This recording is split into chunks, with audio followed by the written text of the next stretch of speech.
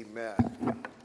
Again, our scripture is taken from the 92nd number of Psalms, and we'll look at verses 1 through 4. Psalms 92, verses 1 through 4. A psalm, a song for the Sabbath. It is good to give thanks to the Lord, to sing praises to your name, O Most High, to declare your steadfast love in the morning and your faithfulness by night, to the music of the lute and the harp, to the melody of the lyre. To you, O Lord, have made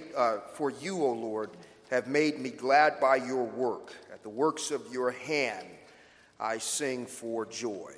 May God richly bless both the reading and the hearing of his holy word. There are four main thoughts that we want to look at with some supporting thoughts along the way. And the first thing is to note is this, and that is the title of this particular psalm. It is called A Song for the Sabbath. Now, some have argued that in the Jewish Psalter, there were songs or psalms that were associated with given days, each day of the week, and also some that were used in conjunction with some of the feast days and the holy days. So this is a song that was dedicated for the Sabbath. Now, I must admit that everything that we've read from our responsive reading to our hymns are somehow related to the Sabbath, and that was unintentional. I wasn't convinced on this particular text until after we had made those decisions, but what is our accident is God's intention. So therefore, it's interesting and is worth noting that this psalm, and as we attempt to unpack it, we'll see that it provides a good and a healthy guide for focusing our thoughts and our meditations as we gather corporately on the Lord's Day. And as we gather on the Lord's Day, it should prepare us. Well, first off, it should refresh us from the week that we have already endured, and it should prepare us as we anticipate the week that is before us. So therefore, since this is a Sabbath song, there are a couple of footnotes that we need to make note or that we should call attention to. And one of them is this, that I don't want to make a big deal on which day. I know some are strict seventh day in terms of what is the appropriate Sabbath. So that being the case, here's what we understand. We understand two things. One, that Jesus himself is the fulfillment of the Sabbath rest. The Sabbath is intended to give man rest, not physical rest from exertion, even though we use it in that way. But it is rest of another nature. I've often pointed out that Adam was created on the sixth day before he went to work. And on the seventh day, he rested. So Adam was created on the sixth day. The seventh day was the Sabbath. And before he went to work, he rested. So therefore, the rest that is contained in the Sabbath is more than physical rest. It really is the means by which man is to properly understand his labors and to understand the world in which he labors. So therefore, Christ is the end of the Sabbath. Now, it should also be pointed out that in our fallen condition, we need help in learning how to rest. And so therefore, Christ is the fulfillment of the substance of the Sabbath. And being the fulfillment of the Sabbath, as he says in Matthew chapter 11, I come unto me all ye who labor and are heavy laden, and I will give you rest. And he makes it very clear in that passage that he's not just talking about rest for the body, but rest for the soul. So ultimately, Christ is the substance of the Sabbath. And when we look at the Sabbath as a way, or God's rest, as we look at it as a way to refresh ourselves from that which has been done and to prepare ourselves for that which is before us, then I would argue that the best way to do that is to be reaffirmed in terms of who we are in Christ. So therefore, Christ is the substance and the fulfillment of the Sabbath. The other thing that should be noted, the footnote that should be noted, is why there is a shift from Saturday to Sunday. Now that was actually captured beautifully in the transition in our responsive reading, the transition of the verses. It began with the implementation of the original Sabbath, and then it shifted to the language of the resurrection of Christ. He rose on the first day of the week, and then towards the end of the reading, it mentions and he went to them that same evening, which was the first day of the week. This is why we call it the Lord's Day. So since Christ is the Lord of the Sabbath, if we shift our focus from Saturday to Sunday, and our focus is the substance that is in Christ, no one will not go to heaven because you chose to worship on Sunday rather than Saturday. So let's get that out of the way. Here's the other thing that we also should note when it comes to observing the Sabbath, that the laws were very strict in Israel concerning the Sabbath, and some of us grew up with some of those, the carryover of those strict laws and regulations. Certain things, activities that we were not allowed to do. Maybe you couldn't watch television or play sports. There are many athletes that could not play sports because it was the Lord's Day. And remember Eric Liddell, the Olympic runner that they made the movie Chariots of Fire about. The reason he chose to run the race that he ran, he was an Olympic runner, but he chose to run the race that he ran because when he was preparing for the Olympic, they didn't run on Sunday. They didn't run that race. They didn't run that race on Sunday. So therefore he changed his event so that he could honor the Lord's Day. So here's what I want to say. Whether it comes to working, and I have friends who are strict Sabbatarians, again, I don't think our entrance into heaven is going to be determined by how minutely we keep to the letter of the law concerning the Lord's Day.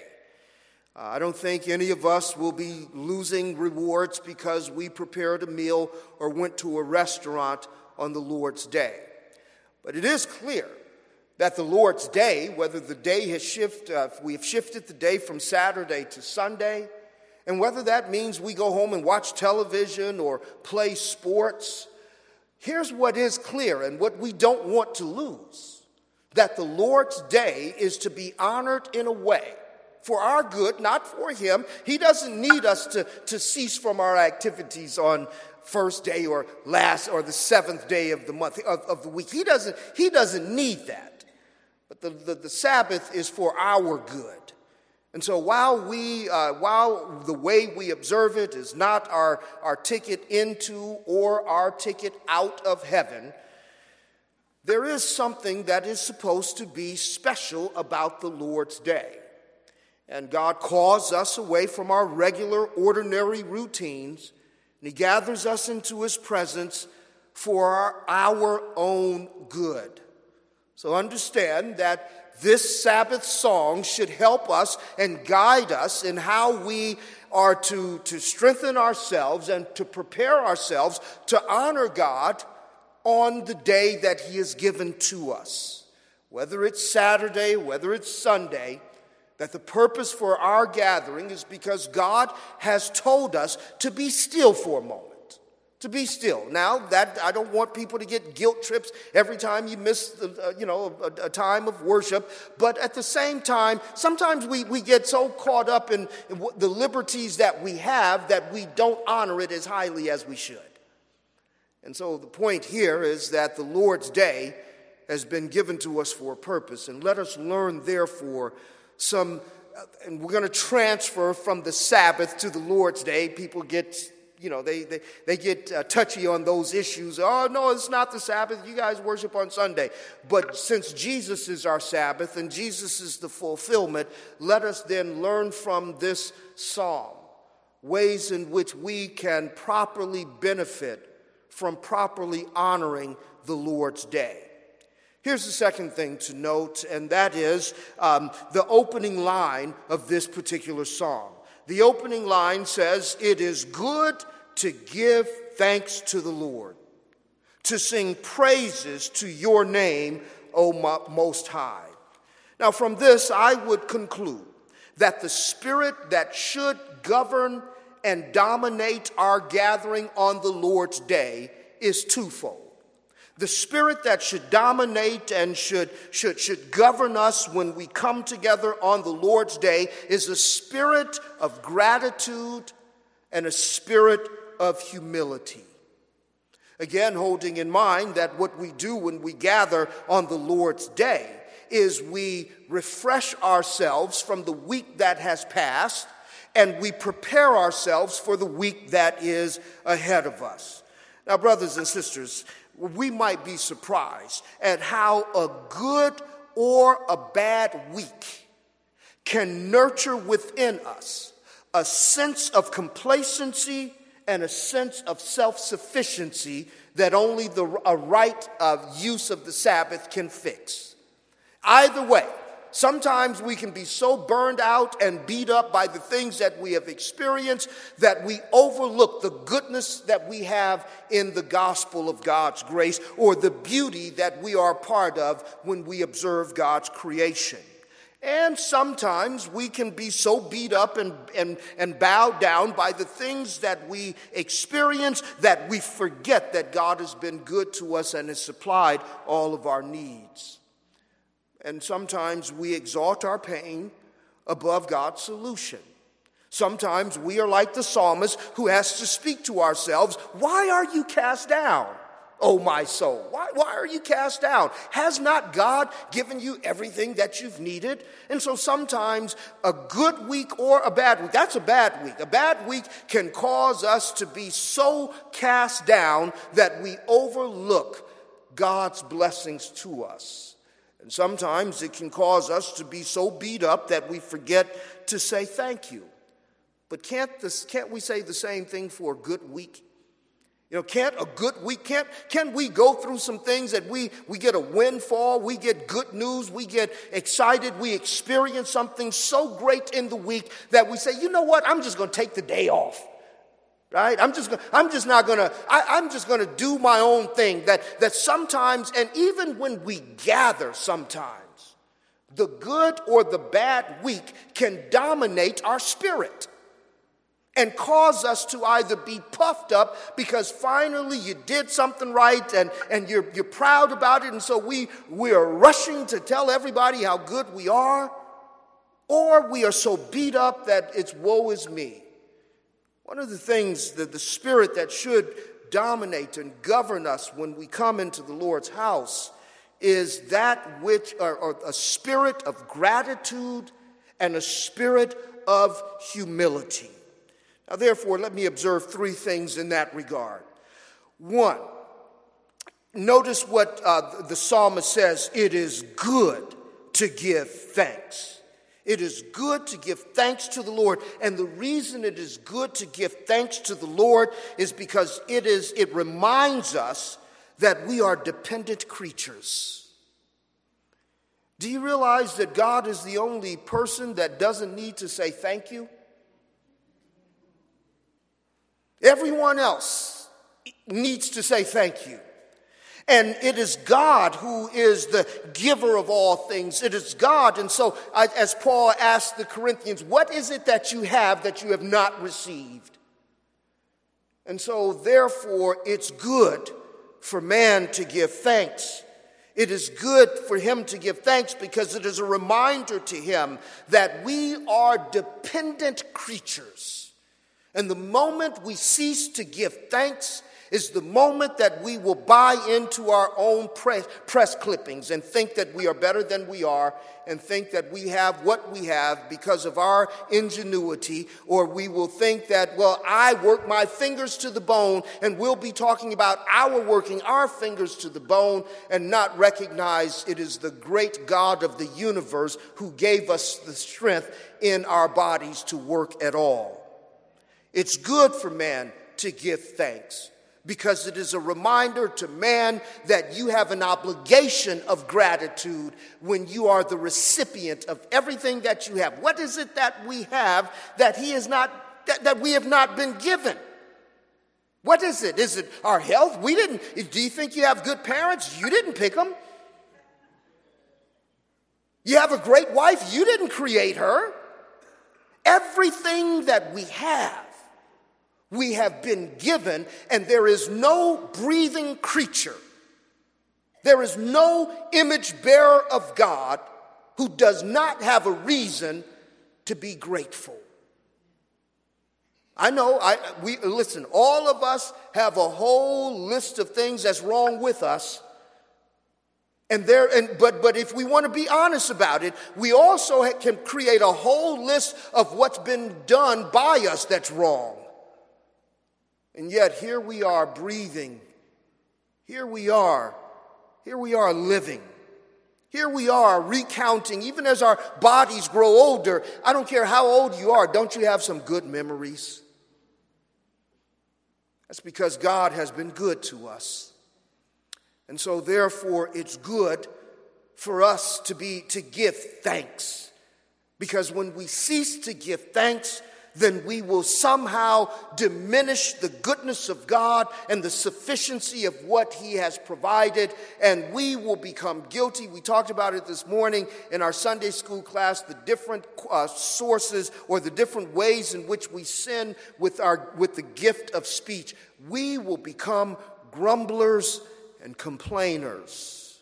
So it's good to give thanks because it is a reminder to the image bearers of God that we are but dependent creatures, and it is the Lord who has provided all that we have needed and all that we have. And sometimes we just need to pause and not just say thank you. I remember years ago preaching a Thanksgiving message that Thanksgiving is more than a word, that our actions and our attitudes would demonstrate that we are indeed grateful. But here's a second observation in that regard. Being thankful for and mindful of God's provisions to us is also a means by which we can nurture a charitable and generous spirit towards others. Being thankful for and mindful of God's provisions to us is a means by which we can nurture a charitable and generous spirit towards others. It's being grateful that it's acknowledging that what we have been freely given.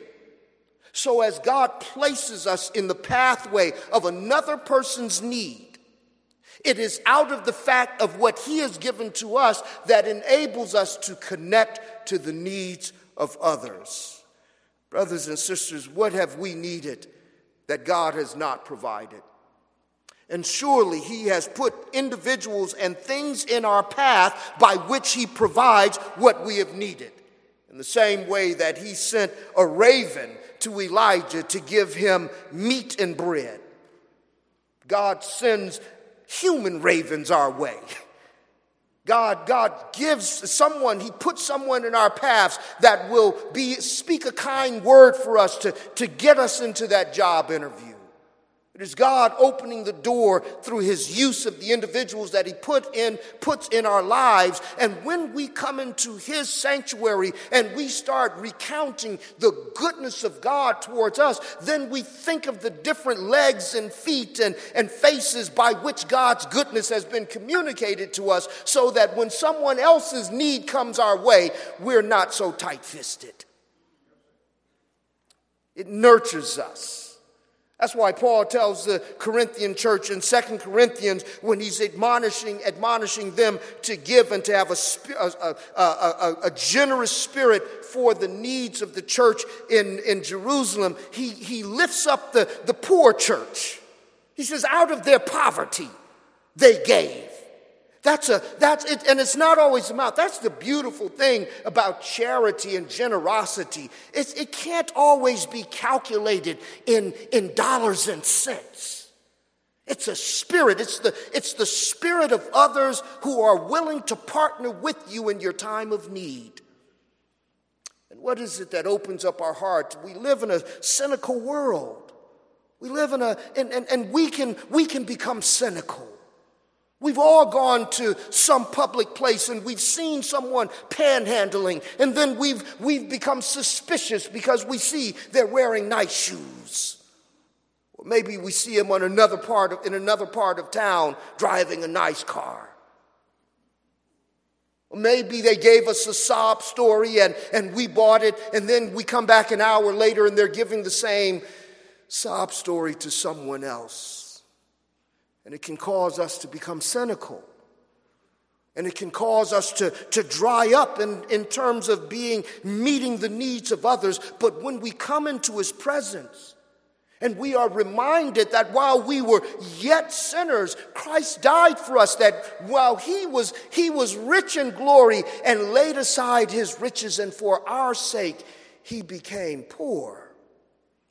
When we thank God for such generous grace, we are mindful. We don't just hoard however much or little we have, we don't just hoard it for ourselves. But we open up our hearts and we share with the needs of others, beginning, as Paul says, we begin in our charitable giving and loving with those who are of the household of faith. But also, God, when we come into the sanctuary of God, and give thanks to him, we are recognizing that he has given to us undeserving sinners more than we could ask or think. So when another undeserving sinner comes into our path with a particular need, however much or little we have, being thankful nurtures a spirit of generosity. It nurtures the spirit of charity. It makes us mindful of how fortunate, I hate to use the term, but our fortunate circumstances is the opportunity for us to put on display to others the goodness and the graciousness of God towards us. But here's the third observation to be made on that first statement, that it's good for man to give thanks. And then not only does he say to give thanks, but also to sing praises to your name, O Most High. It's good not only that we give God or give thanksgiving to God for what he has done. It's good for us because of what it nurtures, but it's also good for us to give praise to the Most High. You know why? Because when we give praise to the Most High, it's a reminder of who's really in charge. And sometimes we forget. We forget sometimes who's in charge of our lives, who's in charge of our homes, of our communities, and the world in which we live. And when we come into God's presence and we give thanks to him for his goodness towards us, and we exalt him and we stop in our tracks and we say, you are the Most High. Do you know what it means to be the Most High? That is to recognize, as Mahalia Jackson used to sing, that there is somebody bigger than you and I. And those things that we don't always see, I love that part of the hymn in This Is My Father's World, that we are reminded that though the wrong seems to somehow get by, we come into God's presence and say, no, they don't. As a matter of fact, later in this hymn, he goes on to make that point. He makes it clear in verse 7. He says, though the wicked sprout like grass, and all evildoers flourish, they are doomed to destruction forever. Because the Most High is in charge. And so the Lord's day, our Sabbath rest, not only is a time for us to give thanksgiving to God, which therefore reminds us that we are dependent and not self-sufficient, but it's also the time for us to exalt. And it doesn't mean make God more than what he is. But it's a matter of pulling away from our own routines and recognizing who he is. One of my favorite of thousands of favorite verses is Psalms 46:10. Here's what the Lord says, and that could very well be, it should probably be the theme of every Sabbath gathering. Be still and know that I am God, and I will be exalted in the earth, and I will be exalted among the nations. The Lord's day, the day of rest, is resting in Him, and resting in Him is to be grateful for all that He's done. But as we are grateful, we are also humbled. We are humbled because when we come into His presence, we recognize who it is that is in charge, who it is that's in control. Well, that brings us to a third consideration, and that's really taken from verse 4. Because the psalmist goes on to say at the end of verse 4, he says, "For you have made me glad by your work. At the work of your hands I sing for joy."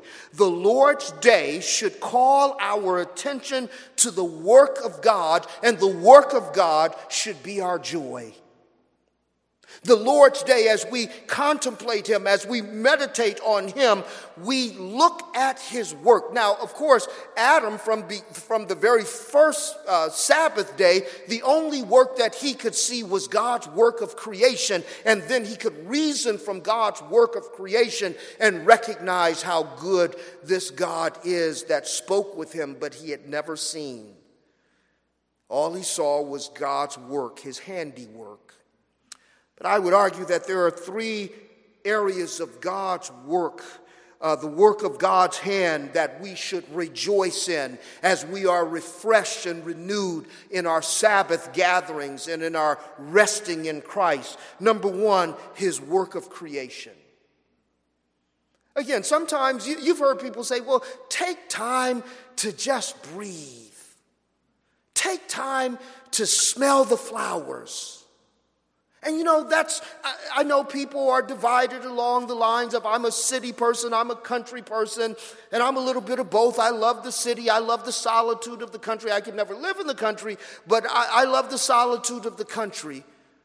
But sometimes it's good as you pull yourself away and just look at the beauty of what God has done. Look at His work of creation. And we are reminded of the details. I remember what Jesus says in the New Testament. He says, you're complaining. Take time and look. You're striving. You're working. You're overexerting yourself, trying to get and gain. He says, look at the lilies of the fields. Look at the lilies of the fields. He says, they neither toil nor work, yet they are better dressed than Solomon. Look at the flowers. One of the things that we've really had a privilege of enjoying since we've been in Florida is more of a close-up view of different kinds of birds. My mother, when she was dying of cancer, and we had time to spend with her, and she was at home, and she would sit up in her bed, and she was living in Arkansas. And she would look up in her bed, and I'd go sit with her, and she's just looking out the window, enjoying God's birds. And again, I'm from Los Angeles. Our birds were pigeons and starlings and crows. You'd see some crows. And now when we walk through the house and we look out on the patio, my wife will get my attention or I'll get hers, and we have this group of bad, like little toddlers, bluebirds. Beautiful. But they go into our patio and then they get into the flowers and start digging out, just throwing dirt all over the place. But it's beautiful. It's beautiful to behold. Sometimes to just stop what you're doing as you're getting ready to go to the doctor's office, just pause for a moment. Look at the robins. Look at the owls. Look at the splendor of what God has created. One poet says that poems are made by fools like you and me, but only God can make a tree. Look at the trees. You don't have mountains, but that's okay. Look at the stars. Look at what God has made. Consider what God, when he calls us away from our work, sometimes we can be so busy and so caught up with the things of the world, not just working and what those things that we call of necessity, but God gives us a day where we can pause and look at his work of creation. Look at him, and then when we look at it, look at the way David describes it. He doesn't say, wow, look at those stars and look at the constellation. He says the heavens declare. Look at that word, declare. And he says they are preaching a message, and that message is to everyone who has eyes. And what they are declaring is the glory of our God. One of the throwaway lines in the book of Psalms is that he made the stars also. It's a throwaway line. Look at the details of a single star. And why is that good news for those who are the called of God? Because we, as Jesus tells his audience in Matthew, when he tells them to consider the lilies of the fields, and then he also reminds them of the birds of the air, we are reminded that he who made those things not only made us, but he loves us. And we are of more worth and value than the lilies of the fields and the birds of the air. He says that the Father knows all of them. Not one falls without him knowing it. And then he transfers that to us and says, there's not a hair on your head, even where hair used to be, that is not numbered by God. Pause on the Lord's day and look at his work of creation and tell me he's not good. Brothers and sisters, we're not just creatures. We are redeemed creatures. So therefore, the work of God, the work of his hand that we get to contemplate on the Lord's day is not just the work of creation. That would be good enough. But we also get a chance to pause in the presence of the one who redeemed us. Look at his work of redemption. Because the work of creation is awesome as it is, but the work of redemption is, you see, we say that he created ex nihilo, out of nothing. He created out of nothing. But his work of redemption is in a sense greater than that. Because he doesn't start with nothing, he starts with something. And here's what he starts with. He starts with enemies. He starts with those who are rebels. He starts with sinners. He starts with God haters. The end result of his work of redemption is that the haters become the lovers of God. The rebels become the children of God. The enemies become the heirs of God. The work of redemption certainly should cause us to praise God because he had no reason, just as he had no reason to create the robins other than for the fact that he wanted to create robins. But when we were yet sinners, he sent his son to die for us, and it's not because of us, it's because of him. The Lord's day is an opportunity for us to pause and to rejoice in God's work of creation. And to rejoice, because that's what he says here in verse 4, that I will sing with great joy, with joy at the hands of the work of your hands. Rejoice. That's why Paul in Philippians says, rejoice in the Lord always. And again, I say rejoice. Rejoice in the work of God's, or rejoice in God's work of creation, and rejoice in God's work of redemption. And thirdly, when we pause on the Lord's day, we can rejoice in God's work of providence. We can, and what I mean by providence is God's intentional use of the free actions of human beings, sinful human beings, to accomplish his purposes. Look again at the people that he has put in your pathway. Look at the doors that he's opened. Look at the mouths that have been shut. Look at the way that you almost went but didn't go, and because you were here and not there, you got this instead of that. Look at how God has in a timely way connected us with those things that we have needed most. It's good for God's people to give thanks, but it's also good for God's people to rejoice in the work of his hands. And the work of his hands in what he has created, the work of his hands in what he has redeemed, and the work of his hand in bringing everything to accomplish his purpose. Paul says in Romans 8:28, all things work together for good for those who love God and are the called according to his purpose. That means there's no accidents with God. He's not a scientist who goes into the laboratory and explores and then after trial and error comes away with something.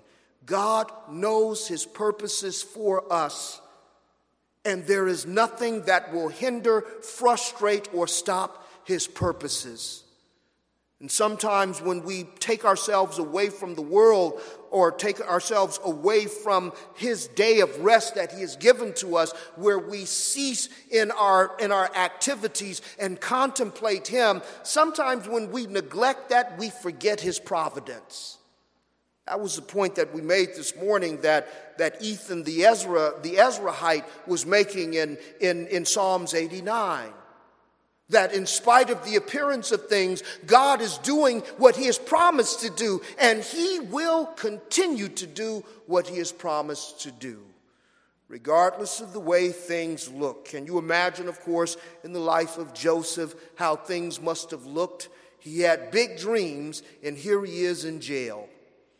And not only in jail, the reason he's in jail is because, first off, his brother sold him and then lied and said that he was dead. But God, in his providence, knew of a famine that was coming, and he knew how he wanted to bring things together, and he used the circumstances, the ill circumstances of Joseph to accomplish his purposes. That's why towards the end of his life, after the father died, I should say, that Joseph, when his brothers stand before him in guilt, and they are afraid that he's going to, now that they've watched Godfather, a preview of Godfather, right? That as soon as Fredo, as long as Papa is alive, you're good. But when he's gone, you've got a problem. And so they were assuming that they were going to be in trouble now that their father was dead. And so Joseph has to tell them, I know what you did, but listen, you meant it for evil, and you did mean it for evil. But God meant it for good, to bring many people alive. Look at the work of God, his work of creation, his work of redemption, and his work of providence, and rejoice. Rejoice in what God is doing, and rejoice in what God has done, and trust what he will do. Well, that brings us to a fourth and final point here, and that's from verse 3. Something else that we discover about the Lord's Day, and I love the way it's worded here. In verse 3, he says, in verse 2, he says, to declare your steadfast love in the morning and your faithfulness by night. Now, we looked at the coupling of those two phrases this morning from Psalms 89.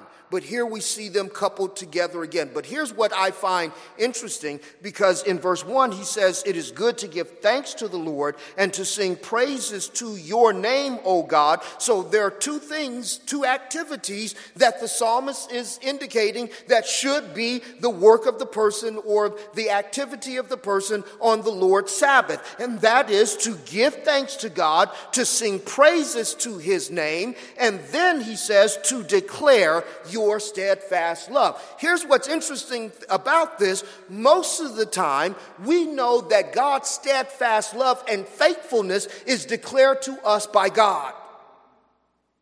But here's what the writer is suggesting, that when we gather into his presence, the Lord's day prepares us for the week that is before us, because on the Lord's day, we confess back to God what he has promised to us. It is the individual worshiper that's not asking God to do anything, but declaring what God has declared. Now notice that it brackets the day, and some have argued or explained this as meaning that he refers to the song or the declaration in the morning and then the declaration in the evening to correspond to the morning and evening sacrifices, which were an ordinary part of temple worship.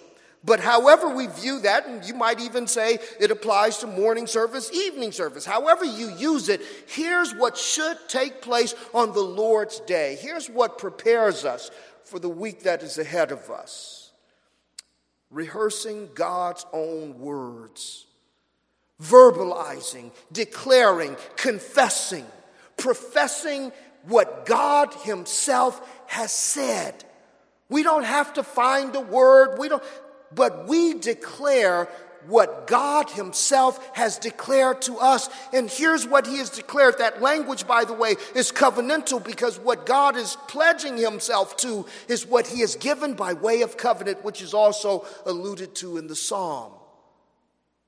On the Lord's day, we come into his presence. We sing, we give thanks to him. We sing praises to him because he is the Most High. And then we declare amongst ourselves what God himself has declared to us. And what he has declared to us is his steadfast love and his faithfulness. Isn't that what has kept us thus far? And so as we go into the week that is before us, we don't know. We don't know what tomorrow will bring. That's what James says. Don't let any man say, I will go here or there, because we are but a vapor. And we don't know what tomorrow brings. But here's what we know. Again, the old, I think Mahalia used to sing this too. I don't know about tomorrow. Or what lies from day to day. But here's what I do know. I know who holds tomorrow. And I know who holds my hand. Brothers and sisters, whatever is before us, those unknown corners, those individuals, those things, we don't know, but here's what we declare in the audience or in the sanctuary of the Most High God. The one whose work is on display in the stars and in the moon and in the trees and in the birds, whose work is on display in broken bread and shed blood that feeds us and nurtures us, whose work is on display in the circumstances that lead us in the path that he would go and those things that he would want us to have. Here's what we know. That he will never stop loving us. And he will never break the promises that have been sealed by the blood of his Son. He is faithful.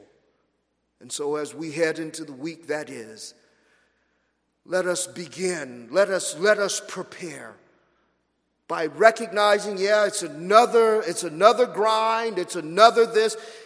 Whatever you hear, whatever you experience, let the words of God to you flow from your lips and ring in your ears and resonate in your heart that he is faithful and his steadfast love will never fail us. That's what we need.